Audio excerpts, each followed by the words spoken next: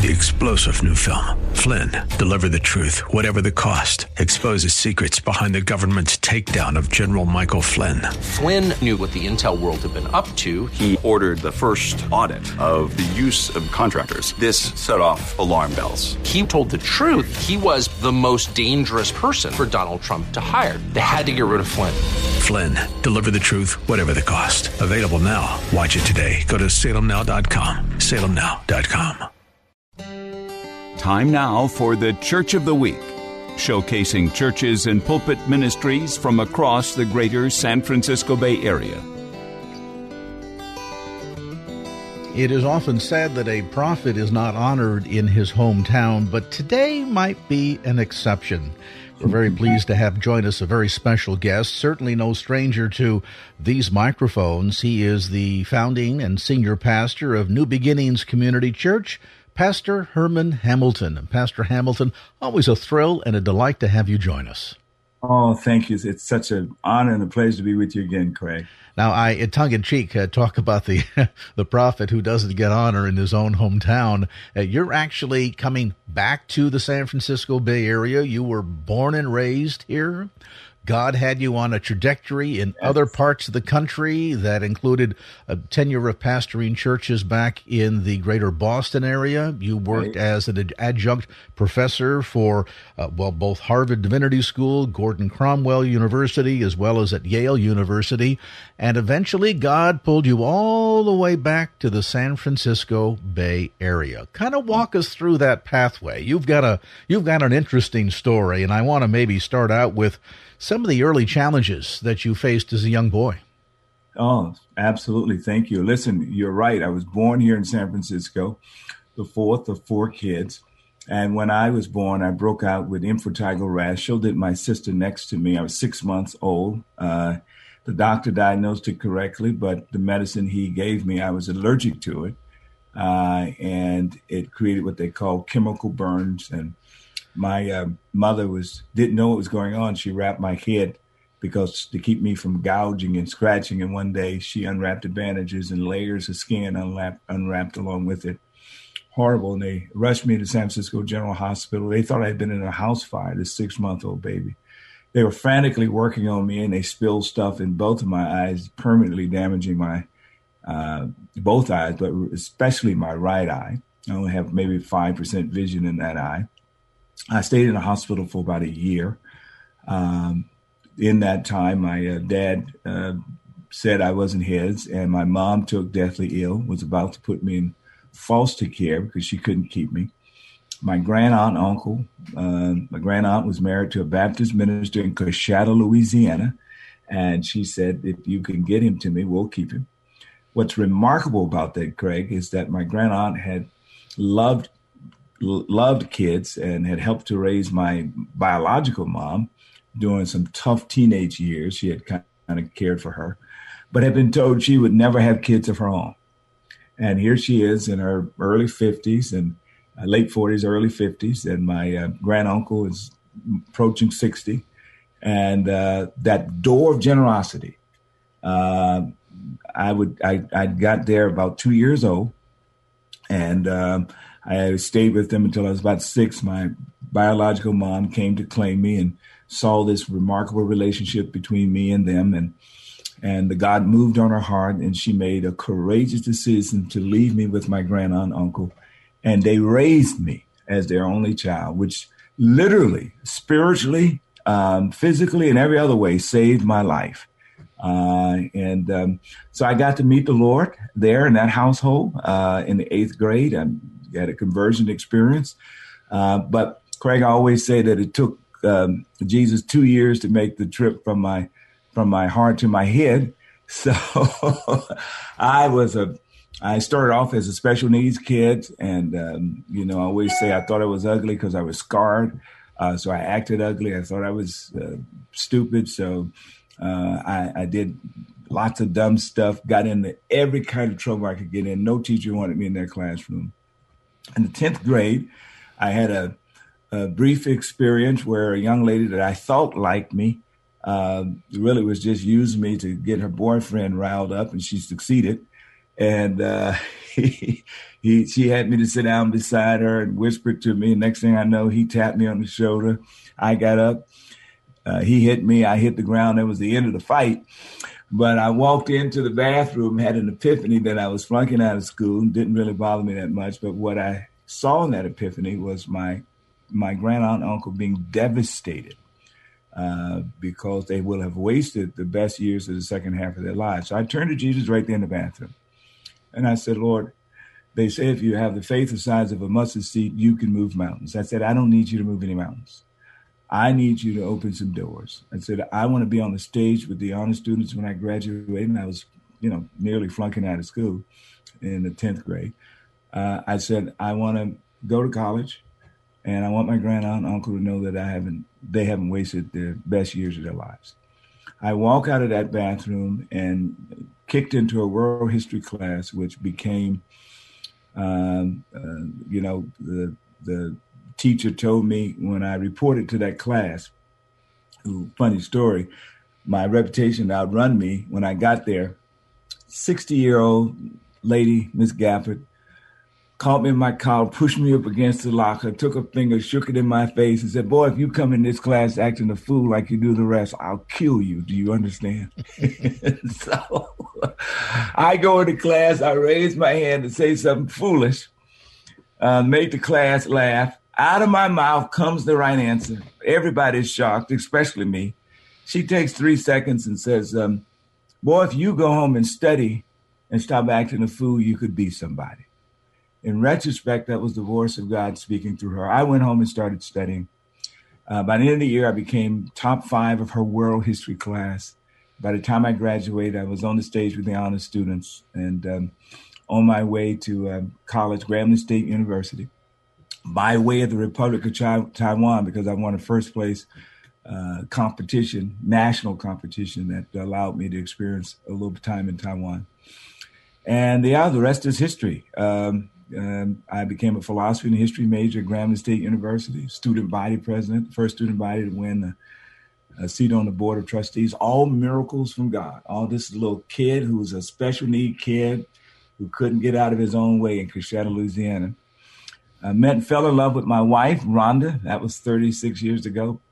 And graduated, came back out here to San Francisco Theological Seminary, very liberal seminary, while being grounded in a evangelical, charismatic, African-American, socially engaged Presbyterian church in the inner city of San Francisco. So the best of all worlds in the sense of education. And then went to Arkansas, pastored for 3.5 years, then landed in Boston for 17.5 years, Roxbury Presbyterian Church. Fabulous congregation, as was my first church, Faith Pres, by the way, in Arkansas, Pine Bluff, Arkansas. And there, as you mentioned, I got to teach at Harvard Divinity and Gordon Conwell, and got to help give birth to an organization called the Greater Boston Interfaith Organization, which brought faith communities together. It's very unique for an evangelical Christian to facilitate that kind of work. But we just agreed to disagree on all the theology. We weren't talking theology. We were talking about how we could make a difference in the city. And we helped to pass near universal health care there. We adopted a school and turned it around and raised about $50 million at the time to build a brand new STEM school, the first of its kind in the state of Massachusetts. And then later came out to pastor Abundant Life, which was a large multi-ethnic church here in the Bay Area. I was there as teaching pastor for roughly 2 years, teaching / lead pastor. And then out of that church was born New Beginnings. And that was, almost 8 years ago. And so now we have an incredible congregation, multi-ethnic, diverse in every way you want to imagine, across race and ethnicity and class and politics, but rooted in the evangelical theological tradition. And 2 campuses, as you've mentioned, one in Redwood City and one in San Jose. And and God is just doing incredible things through through this ministry. So that's my story, man. That's a little bit of my journey. I am struck by the fact that the name of the church, New Beginnings, is very much indicative of your own life journey, your life story. And interesting to note, and I think this is important to underscore, particularly for younger people that are listening. Early on, you sort of characterize your life experience as, well, shall we say, a victim of stinking thinking, as my grandmother Yes, used indeed. to say. Absolutely. And sometimes it's a matter of head knowledge. We know who Christ is. We've learned of him, but the value of that message has yet to travel at 18 inches from head to heart. In your case, it was almost reverse in the sense that the heart change led to a change of mind and a change of viewpoint. And I would wonder, Pastor, from your perspective, as you look at what's going on in our nation today, you know that we are wrought with all kinds of challenges. There's political division in this country. We're dealing with a health pandemic, the likes of which we certainly, no one alive has ever seen. Along with that, we're seeing cases of rampant sin, violence on the streets, all of this going on. And I wonder how much of it can directly be attributed to people who see themselves as worthless, see themselves as having no future, see themselves as losers, and so they behave that way because that's the way they think of themselves. And so as a result, they never get spurned on to do things higher and better and of a greater caliber because they just don't think that they're capable of accomplishing that. Do you think that's a big part of what's going on in our culture today? Yeah, I think, I think about it in two ways. I think about it from the bottom up and from the top down.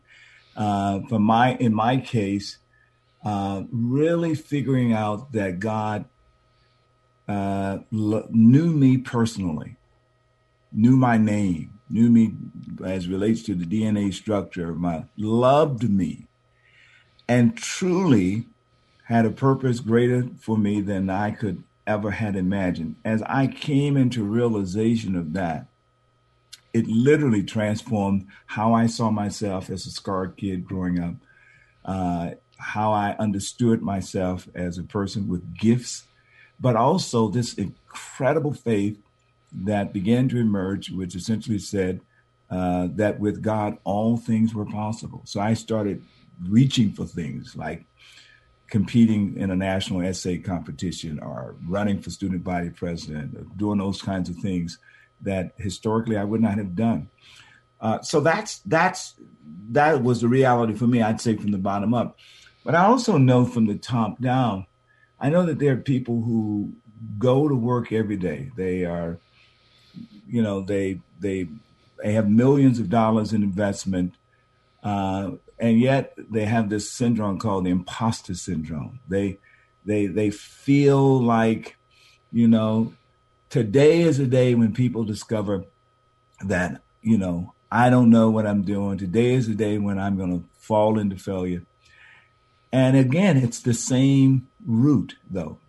People not being aware of the fact that God knows your name, that God has a call on your life, a purpose greater than yourself. And that as you lean into that, you don't have to worry about life overtaking you. So you got to amass all this money and stuff. No, you just live out the purposes that God has given to you. So I think from both ends, knowing that God knows you, loves you, has a purpose greater than you can imagine, radically changes your life. And that's found in Jesus Christ, uniquely for me. Fascinating in today's society and culture. You look at the younger people in particular who get all excited because they've got 10,000 followers on Twitter. Yes. or I need your Instagram account. Be sure to friend me. We've seen people that have hundreds of friends on Facebook, and yet they die tomorrow. Nobody shows up at the funeral. That's exactly right. And yet the interesting thing is, as much as we brag about things like that, they know of us, but none of them really know us. That's exactly right. But the Creator God himself, yes, not only knows us, Yes. He made us. Yes. And I think the amazing part of the gospel message is when an individual has the Holy Spirit quicken to his heart, yes, the realization that not only does God know us, not only did he make us, but he provided a way by which he might save us, even while we're in the depth of our sin and deprivation and acting the fool and offending this holy and righteous God. He stopped and said, that guy right down there, that Hurmon, that Craig, I want to know him and I want to walk in fellowship with him. I want to bless his life. I want to be a part of his life, and I'm going to provide the means by which my son can find healing, reconciliation, and restoration in relationship. I mean, folks can get their mind wrapped around that. Wow, that ought to be that poof, absolutely, that explosive, life-changing realization. Yeah, listen, and at the core of that is this notion that God is a God who is for you and not against you. And that most people have this perception of God as the judge who is I can't let him find me because if he does, he's going to kill me. But Jesus is the face of God. And yes, there is judgment, but he took that on Calvary's cross on behalf of all of us who put our trust in him, and squared away all of the stuff around our guilt and our shame, and made it safe for us to boldly come into the presence of God in his name and discover a God who's for you, not against you, who wants to bless you, not curse you, who wants to redeem the brokenness of your life and bring value and substance to who you are and impact through you into the world. So that's notion of how do I see God? Do I see, is he for me or against me? He's for you. Does he love me or hate me? He loves you so much so that he would give all he had for you. Is part of the failure to communicate that message, does that belong squarely at the foot of believers today? And here's why I ask that question. There are often two types of people when it comes to whether or not they've ever made a decision for Christ. Some might say, well, I've never believed in Jesus because I've never known a Christian. Others might say, well, I've never believed in Jesus because I know a Christian. And so we oftentimes, I wonder if we fail to communicate that message. And I ask that question because how ironic it is that if you talk to the average non-believer out there and identify yourself as a Christian and ask, what is a Christian? More often than not, they will respond with a list of, well, a Christian is against abortion, it's against this, it's against, they know all of the things that we stand against. Yes. But then when you say, okay, tell us what we stand for, nobody can give an answer. And I wonder if as a result, God gets a bad rap because we think he's up in heaven with a big stick just waiting for us to get out of line because he's all about punishment. And certainly the good news is not good news unless you know what it is good news that you're being saved from. Right. So the totality of that message needs to be there. But I have to wonder if part of the failure here is that we have, as believers, either wittingly or unwittingly, communicated a message that really only tells part of the story, and that as a result, people don't get excited because they don't see others in us. They don't see that abundant joy leaping out of us. You are absolutely right. You know, in 1 John 3, 16 through 18, it's a wonderful passage of scripture because it answers two questions. The first question it answers is, how does a believer know that he or she is loved and what love is? And the writer says this. He says, this is how we know what love is, that Jesus Christ laid down his life for us. And so we ought to lay down our lives for others. So as a believer, I know that through the gospel. Then the question is, well, how do unbelievers know that God loves them? And it's picked up in that second part. So we ought to lay down our lives for others. Then it goes on and tells the story about if you pass somebody who is in need and you walk by them and have no compassion, then how can the love of God be in you? Here's the point. folk who don't know Jesus more than likely won't get to come to church to hear me preach. They will first experience him through you and me. And they will experience him through how we love. And here's one of the things that's uniquely valuable today: how we love across disagreement. Mm-hmm. How we love people with whom we may radically disagree on this issue or that issue or whatever the case is. Because what we got to understand is, listen, Jesus died for all of us. He didn't agree with all the stuff that makes us who we are, right? But his love was of such. One brother says the agape love that Jesus demonstrated is really best defined as it wills the good for others. And so we have to learn how to isolate where we disagree, and yet even how we disagree. It needs to be with respect. It needs to be with a sense of being able to hear the other person's story, and it needs to be in a context that says, you know what, we may reach different conclusions about this particular issue, but there are a whole lot more life that we can engage with, partner around, that you can experience my support, my love. We don't agree here, but look at all the other areas that I want you to experience my love and support for your life. So that's where we are. Paul put it this way: he spoke of being all things to all men that he might win some. Said so well. Absolutely. And we miss that point. And I have to wonder, as a leader of a church, as a pastor, as a lover of Jesus, does it bother you at times when the church allows so much language of warfare to creep into our conversation, that we define people that don't think as we do, that maybe don't have the walk that we do or the morals that we do, as our enemy? Yes, and that we're at warfare. Absolutely wrong. And then I'm thinking to myself, did we miss a point here, or has the enemy confounded us?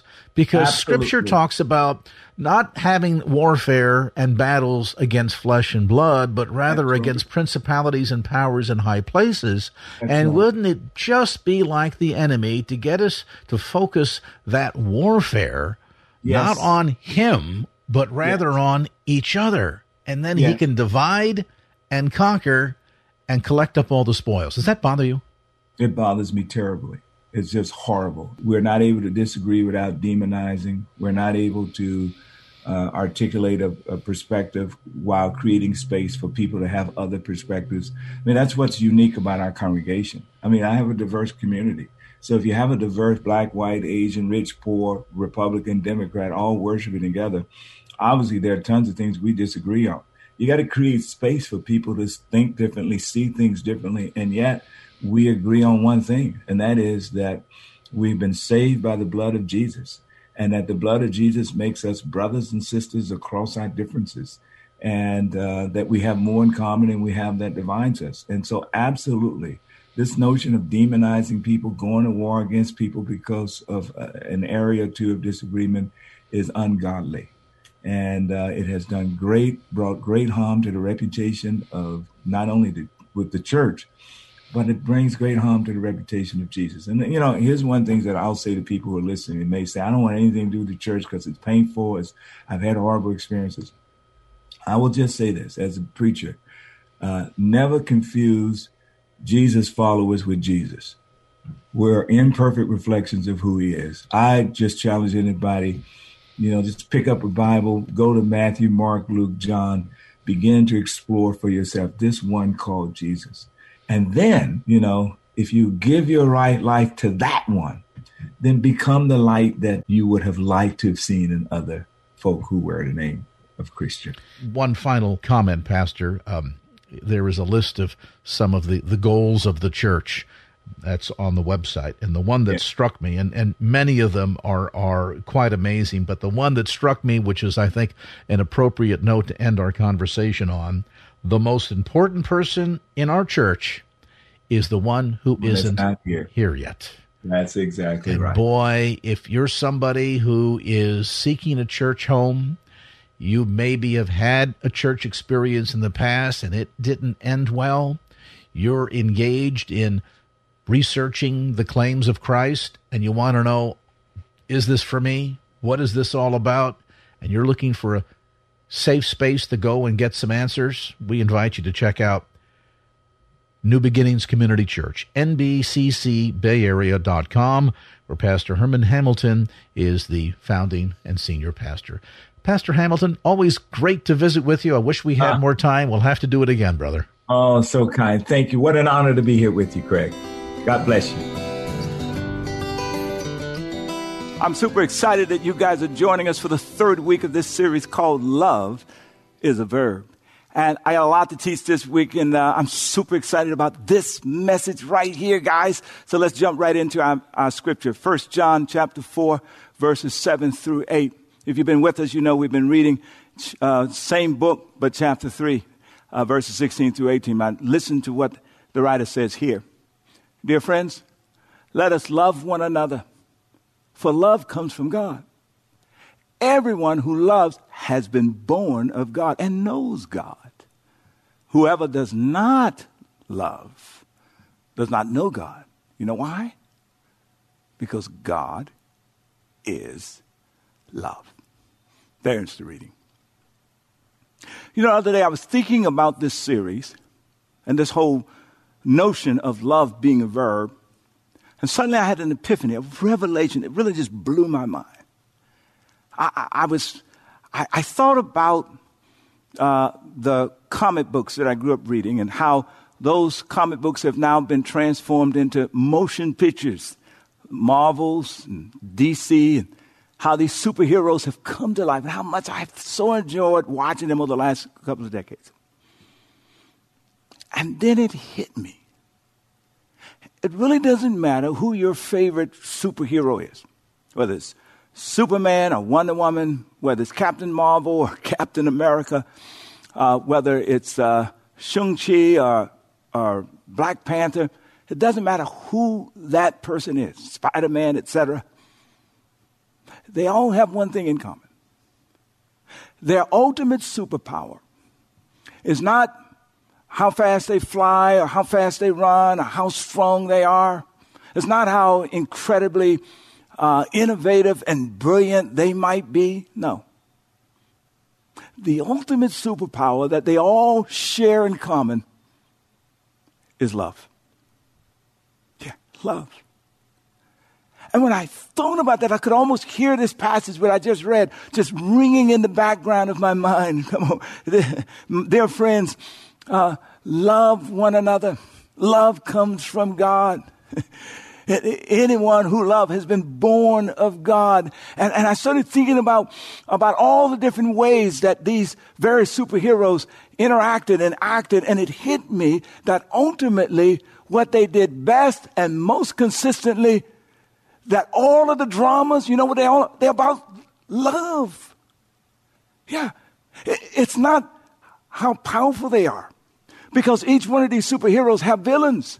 And these villains oftentimes have powers as well. But what separates the villains from the superheroes that we love is this notion of love. The villain take their power and their resources and they turn it, make it work for themselves, and they don't care who they hurt, who they destroy in the process. The superheroes that we like to watch, these are individuals who put themselves second and put everybody else forward as first.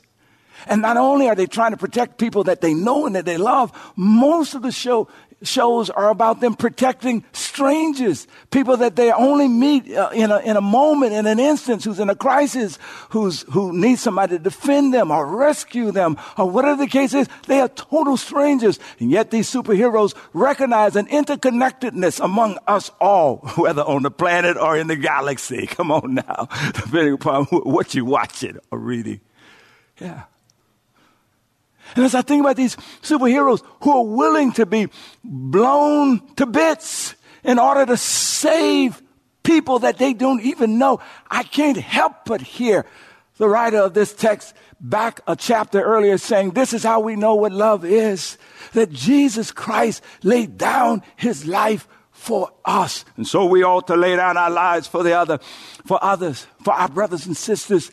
And suddenly I realize it is as though God has crept into the subconsciousness of humanity and have hijacked, come on now, the plot development of our cinematic features and have hidden in those various incredible motion picture action shows around these super pointers that point back to the gospel. To that love that we experience most perfectly in God, who's revealed it in his Son, and to the one who declares you ought to replicate that kind of love in your own life. And you know what? Love, that kind of love, well, God is love. It's a superpower, guys. That at the end of the day, Superman, Wonder Woman, Iron Man, Black Panther, whoever it is, they're spending their lives serving others. Love serves. Yeah. God kind of loves serve. All right, now I've backed into kind of my first point here. I mean, the first point that you should circle is that there is a love that actually is a superpower that you and I have access to. And it's not made up in some make-believe world. Come on. Yeah, keep that in your mind. Secondly, when I say love, when the scriptures say love one another, that love comes from God, that anyone who doesn't love doesn't know God, because, exactly what kind of love are they talking about? Because when I use the word love, I can use it in a variety of different ways, and so do you, right? I love the sweet potato pie that my daughter and my wife made, the pies that they made, the chicken and dress. I love that. Is that the same thing he's meaning in the scripture? He says love one another, that kind of love. I love my cats. You love your pets, right? I love my kids, my wife. Is that which kind of love are we talking about? What kind of love is being discussed in this text? And that's one of the interesting things about life today. We use love to mean so many different things, right? In every facet. What kind of love is being talked about here? Well, essentially, it breaks down into two categories. The first kind of category in terms of love as we experience it is what I call self-focused love. And I don't mean it in any negative way. It only becomes negative when this becomes the extreme. But all of us have self-focused or self-interest love. That's another way of saying it. I love in a way that feeds my self-interest. Here's the definition. We love something or someone because we derive a benefit from that something or someone. I love sweet potato pies because I derive a benefit. You love your pet because they may protect you. They may provide nurture. You derive a benefit. As a matter of fact, oftentimes most of our love affairs start off in the same kind of way. You can hear Romeo declare when he sees Juliet for the very first time. He says, I've never seen a beauty until tonight. Everything else fades, most of our love affairs starts off in the same way. We derive a benefit from being with that person we see it. So that's one category. That is not the love that's mentioned in this text. That is not the love that we see and find ultimately in God. It's the second category that this text is talking about. It's what I call others-focused love.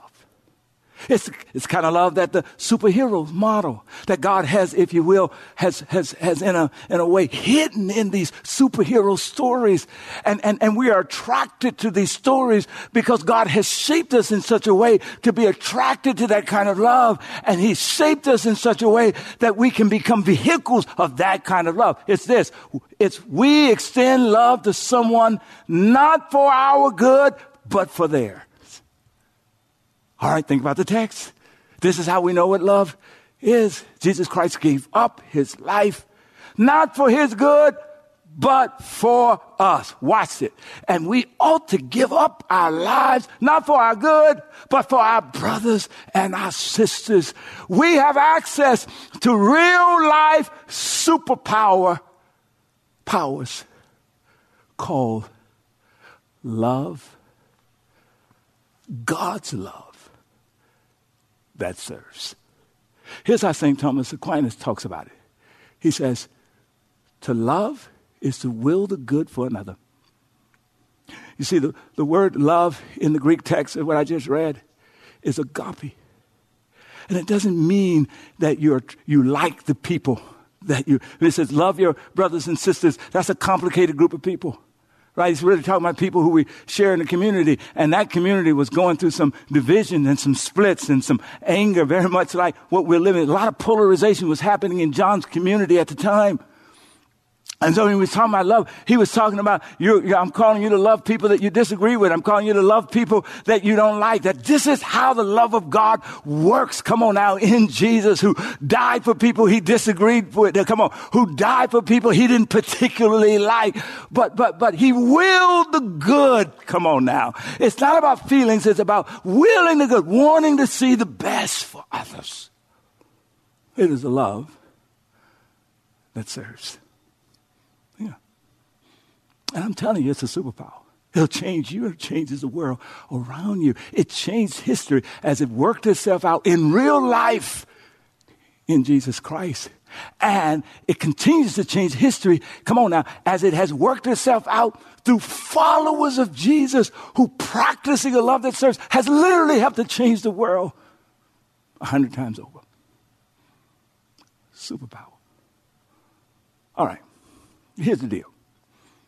Before I can really experience the fullness of this love, I gotta exercise it. I gotta develop it. You practice it to develop it. I told you that last week. You gotta grow it. Just because it's born in you doesn't mean that it's growing in you. You've got to stretch those muscles. And one of the things that makes it easy for us to practice stretching the muscles of God's love, learning how to channel that superpower that God has shaped for you and shaped for me, is actually, it becomes easier when we are filled up with it. In other words, we get full of it by seeing God's love and experiencing it. As we have to train the brain to see God's love and train the brain to experience it. Okay. Here's what I mean. The brokenness within us naturally gravitates to the brokenness outside of us. The negative stuff inside of us naturally seek to feed on the negativity of outside of us. And there's so much for us to feed on. It occupies our time. It has a way of blocking out of our minds, come on now, the reality of God's goodness and love in the world. And yet, I've said this before, that God's love is all around us because God has literally built into the DNA structure of creation a love that serves. If you look at the moon and the sun and the stars, you see that they don't just exist for themselves. They provide light and life to this planet and to the galaxy. Come on. If you look at the trees and the green vegetation, they don't just exist for themselves. They pull the carbon dioxide out of the atmosphere. They put oxygen into the atmosphere. They provide fruit for us. They provide a resting place for the birds. Come on now. You look at the ocean. It doesn't just, the oceans do not just exist for themselves. They house the underwater world of fish and sea life. The flowers don't just exist for themselves. They provide nectar to the bee, and as the bee goes from flower to flower, he provides pollination that keeps the process going. God has literally built a serving love into creation. It is consistent with who God is himself. In his Son, he declares these words. Jesus says, the Son of Man did not come into the world to serve, but to be served, but to serve. And to give his life a ransom for others. And whoever takes Jesus into your life, that is the superpower of a love that serves. Yeah. But we miss it, don't we? Because we get preoccupied with all the stuff that's going on around us. Just turn on the TV. All of the brokenness, right? You turn on the TV and you've got all of the commentary and all of the discourse around Kyle Rittenhouse verdict. Or you have the stuff that's going on with Mr. Arbery's trial around in terms of the people who were involved in his loss of life. And all of the tension, the racial stuff, the political stuff. Come on, Russia is mobilizing troops on the border of a sovereign nation. All kinds of stuff is going on at the southern border here in America. Come on, you just look around, there's all kinds of stuff. There's debates about being vaccinated and mandates and all this different stuff is seeping into our family relationships and into our homes and into our churches. And if that's not bad, that's on top of the stress we have with raising our kids and trying to help our grandchildren to grow up and trying to manage the relationship with the people that we're in love with and trying to work through our stuff with our siblings and all of that stuff going on. But it preoccupies us in such a way that we can easily miss God at work in our lives. We can. Here's the thought I want you to remember. If I feed regularly on that which is toxic, I more than likely will become toxic.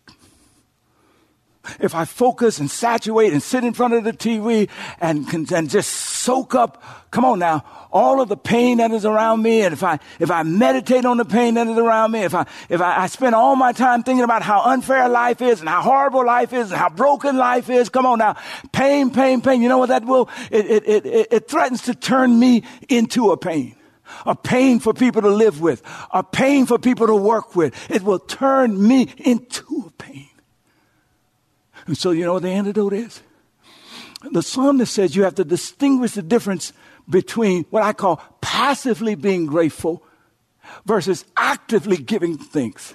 Here's an example of passively being grateful. I walk up to you, you've been just surrounded, you've been submerged in all the horrible things that's going on.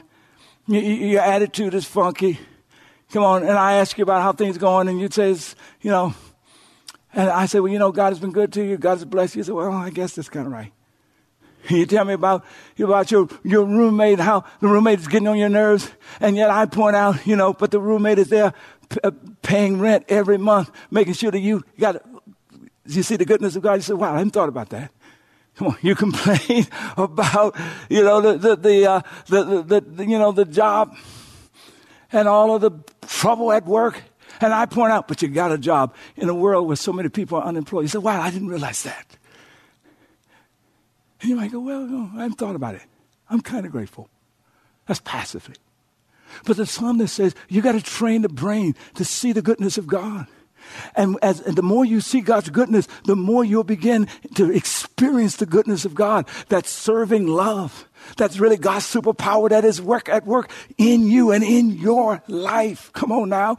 It makes me remember this text that says God is able to do exceedingly abundantly more than we can ask or think or imagine. If we can train our brain, come on now, to see God and to experience His love. Because the text says, according to His power, come on, at work within us. So the psalmist says, you've got to be active. You've got to open up your mouth. You've got to look for the goodness of God. You've got to write down the goodness of God. That's what the Psalms are. They're writing it down. You've got to be able to speak it out and tell people about the goodness of God. Look at the command that comes in Psalms 107. He says, give thanks. Somebody shout, give thanks. Give thanks to the Lord. Come on now. For He is good. His faithful love endures forever. If you were weeping last night, God's faithful love wept with you. If you're experiencing pain right now, God's faithful love is engaged in that pain with you. He is attending to you. Come on now. And there are blessings around you. Even in the midst, on your worst day, God is not only good, He's been good to you. Listen to what Psalmist says in Psalms 34. He says, I will. Somebody shout, I will. He says, I'm going to make a choice. He says, I'm going to decide. He says, I'm going to say it out loud. I will bless the Lord at all times, and His praise shall continually, in good days and bad days, continually be in my mouth. Because I'm going to make it a practice to look around and see all of the ways that God is serving me. And I'm going to say out loud to God. And I'm going to say out loud to other people in my life. Here's where I see the goodness of God today. I'm going to call it out. Come on now. That he woke me up this morning. I'm going to call it out that I had a warm bed to sleep in, shelter over my head. I'm going to call it out that when I turned on my faucet in my shower, hot water came out. Come on now. I'm going to call it out that I could fix lunch and take it to work with me, that I had a bus to catch the lunch. I'm going to call it out that the blood still runs warm in my vein. I'm going to call it out. Yeah. I'm going to give thanks. I'm going to bless the Lord. So here's your homework assignment. Over the next 7 days, every day, write out 3 things that God is blessing you. 3 ways that God is moving in your life. 3 ways that you see the goodness of God at work in your life. And as you see it, it fills you up. My wife told me that she went for a jog just the other day, and she said she ran for about 35 minutes, and she said she has started practicing praying as she runs. And she said this last jog, all she did was give God thanks. For 35 minutes, she just started thinking about the blessings of God, the goodness of God, the things that's going right in her life, in her family's life. And our lives are not perfect. We got all kinds of chaos going on and trouble. And yet, when she thought about the goodness of God, it outweighed the misery and the pain and the horror of life itself. Call it out. You got to be active in your thanksgiving. That's a practical way to train your brain to see God and to experience his serving love. Wow. And then secondly, once I fill up my life with God's love, then I've got to pour it out. And if my life is full of gratitude, it's easier for me to pour that love out into the lives of others, even people that I don't agree with, that I'm not attracted to, I'm not in alignment with, but I can will their good. I can be there to serve and try to be a blessing, to move them towards God's best for their lives. And so here's the point. Extend God's love and multiply it. The more I extend it, the more it multiplies in my life. Listen to what the writer says in verse 7. He says, dear friends, listen, you've got to continue to love one another. Continue to love across differences. Continue to will the good for those that you don't particularly like. Continue to learn how to serve those who will do nothing. It's not in your self-interest. Continue to use the superpower of God's serving love in the world, and it will change you. Now, here's an expression of how that looks, guys. Here it is. God love serves without attitude. In other words, it's willing to be inconvenienced. Inconvenience. Yeah. If you have attitude with the serving that you do, if you're reminding people that you're doing them a favor, you're not doing it willingly. And you remember the text says, God blesses a cheerful giver. It's also true. God blesses a cheerful servant who serves others. Oftentimes I may do something for a staff member, a friend, and they say, oh, you don't have to do X. And I will always remark, yeah, if I had to do it, it wouldn't be an expression of love. Yeah. I'm willing to be inconvenienced. My daughter is a great model of this.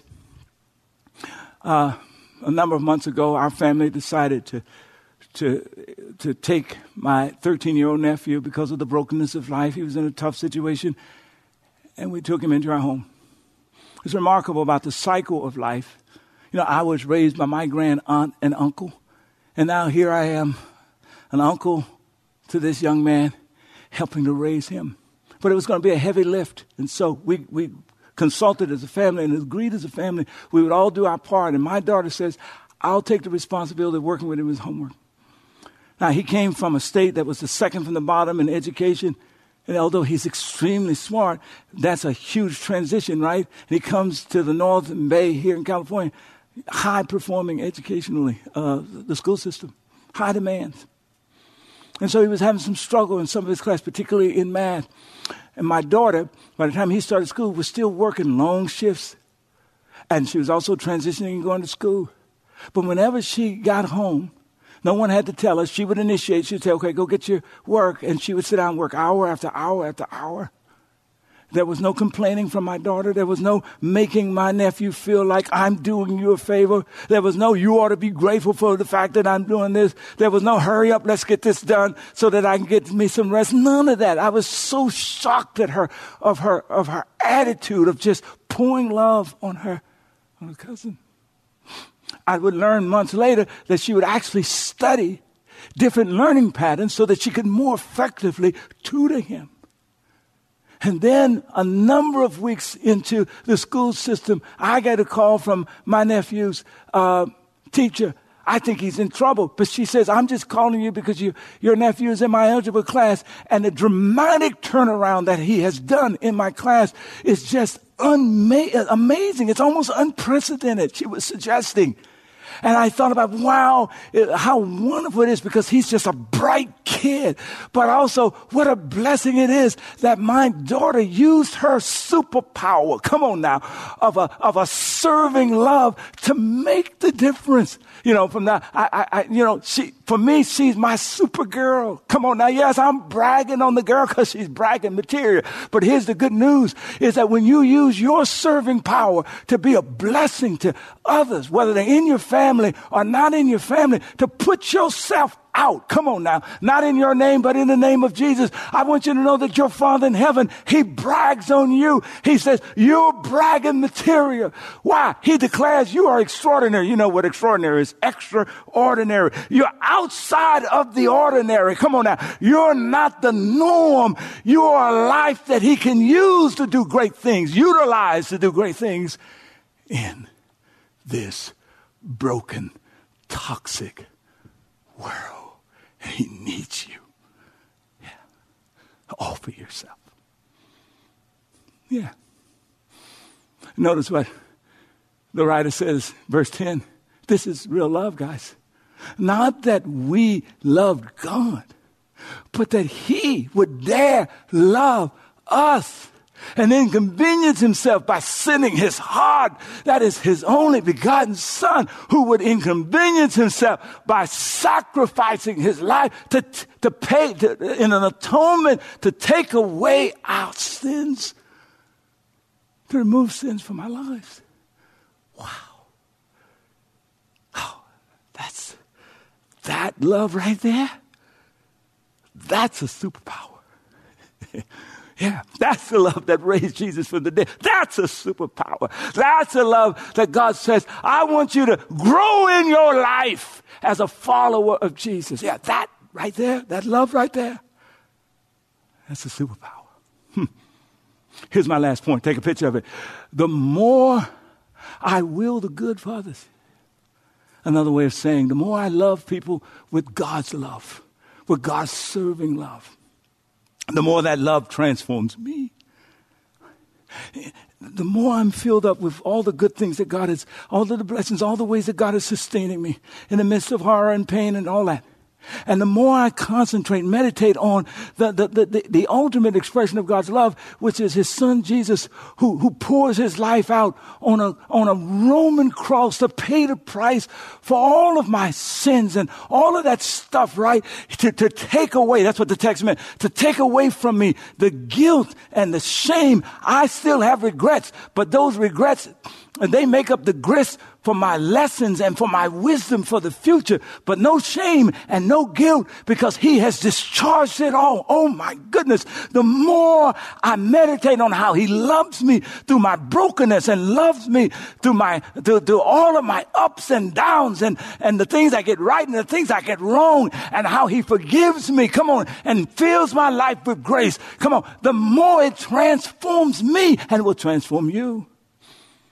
It'll take the selfish and make you selfless. It'll take the arrogant and the proud and make you humble. It will take that person who is unforgiving and vengeful and make you grace-filled and forgiving. It changes you. It changes you. You know, at the end of the day, if we get how he keeps loving us, it allows us to be forgiving to others. It allows us to see others through eyes of grace. It allows us then, therefore, to seek to will the good of others, despite where we may be different or will we may disagree? And when that happens, his superpower is unleashed in the world, a love that serves. Let me end here. Not only does God love serves, it saves. Yeah. The fact of the matter, this world is a mess. It could have been you or me, or it might be you or me the next time there's a parade massacre. But here's what I know, that the God who has served me through his love all of my earthly life is a God who has served me in such a way that he saves me. Yeah, that if death overtakes me, I don't have to worry about my sins. I don't have to worry about being guilty because he's paid for that on Calvary's cross. If death overtakes me, I don't have to worry about it having the final word because Jesus broke through the power of death and is the resurrected one who holds my life in his hand. And I move from time to eternity. Yes, his love saves. His love saves. And loving like Jesus, politically and socially and in our family life, come on, across our differences, is the only hope that America, our communities, your home, our family, our world, it is the only hope we have. A love that seeks to will the good for others. And so I end with this wonderful passage that I've been quoting every week. Dear children, let's not merely say that we love each other. Let us show the truth of that incredible superpower by our actions of love. Lord, make this so in our lives and in the lives of everyone who hears this. In Jesus' name, amen. Okay, I want you to aim the camera on your phone right at the QR code right here on the screen. It's going to take you to our connection card and to the section entitled Next Steps with Jesus. And the very first option that you're going to see is the opportunity for you to totally turn your life over to the one who is the ultimate source of this incredible superpower of love that I talked about during this message, a love that serves. And that's Jesus Christ. He's waiting for you to totally surrender your life to him so that he can have his way both in and through your living and release that power, that transformative power that I talked about. So go ahead and check that. There's some other options that you can also select as well. And then I want you to pay attention to the response to the message. The best way to practice this incredible love that serves is to do it in community. So I want to give you an invitation right now to join with us and participate in our Be Rich to Others holiday outreach effort. And simply check the box that says, yeah, I'll pray 5 minutes a day. I'll put together some hygiene kits to provide for those who are unhoused. And yeah, I'll make a sacrificial gift to be a part of helping tens of thousands of people experience the love of God in a very concrete way. Because at the end of the day, God's love serves. And lastly, as it relates to the response to the message, I want you to take a picture of this reflection question. Here it is. How willing am I to be inconvenienced for others? Pastor Hurmon Hamilton, senior and founding pastor of New Beginnings Community Church. 2 campuses, 1550 Alameda de los Pulgas in Redwood City and 72 North 5th Street in San Jose. Check it out on the web at nbccbayarea.com. This has been the Church of the Week, showcasing churches and pulpit ministries from across the greater San Francisco Bay Area. To nominate your congregation for Church of the Week, please email us the name and address of your pastor and church, along with a link to your church's website to churchoftheweek@salemsf.com. Again, that's the name and address of your pastor and church, along with a link to the website, and email to churchoftheweek@salemsf.com. While all submissions will be considered, not every submission is guaranteed airtime. Thank you for joining us today, and be sure to tune in again next week at this time for the Church of the Week.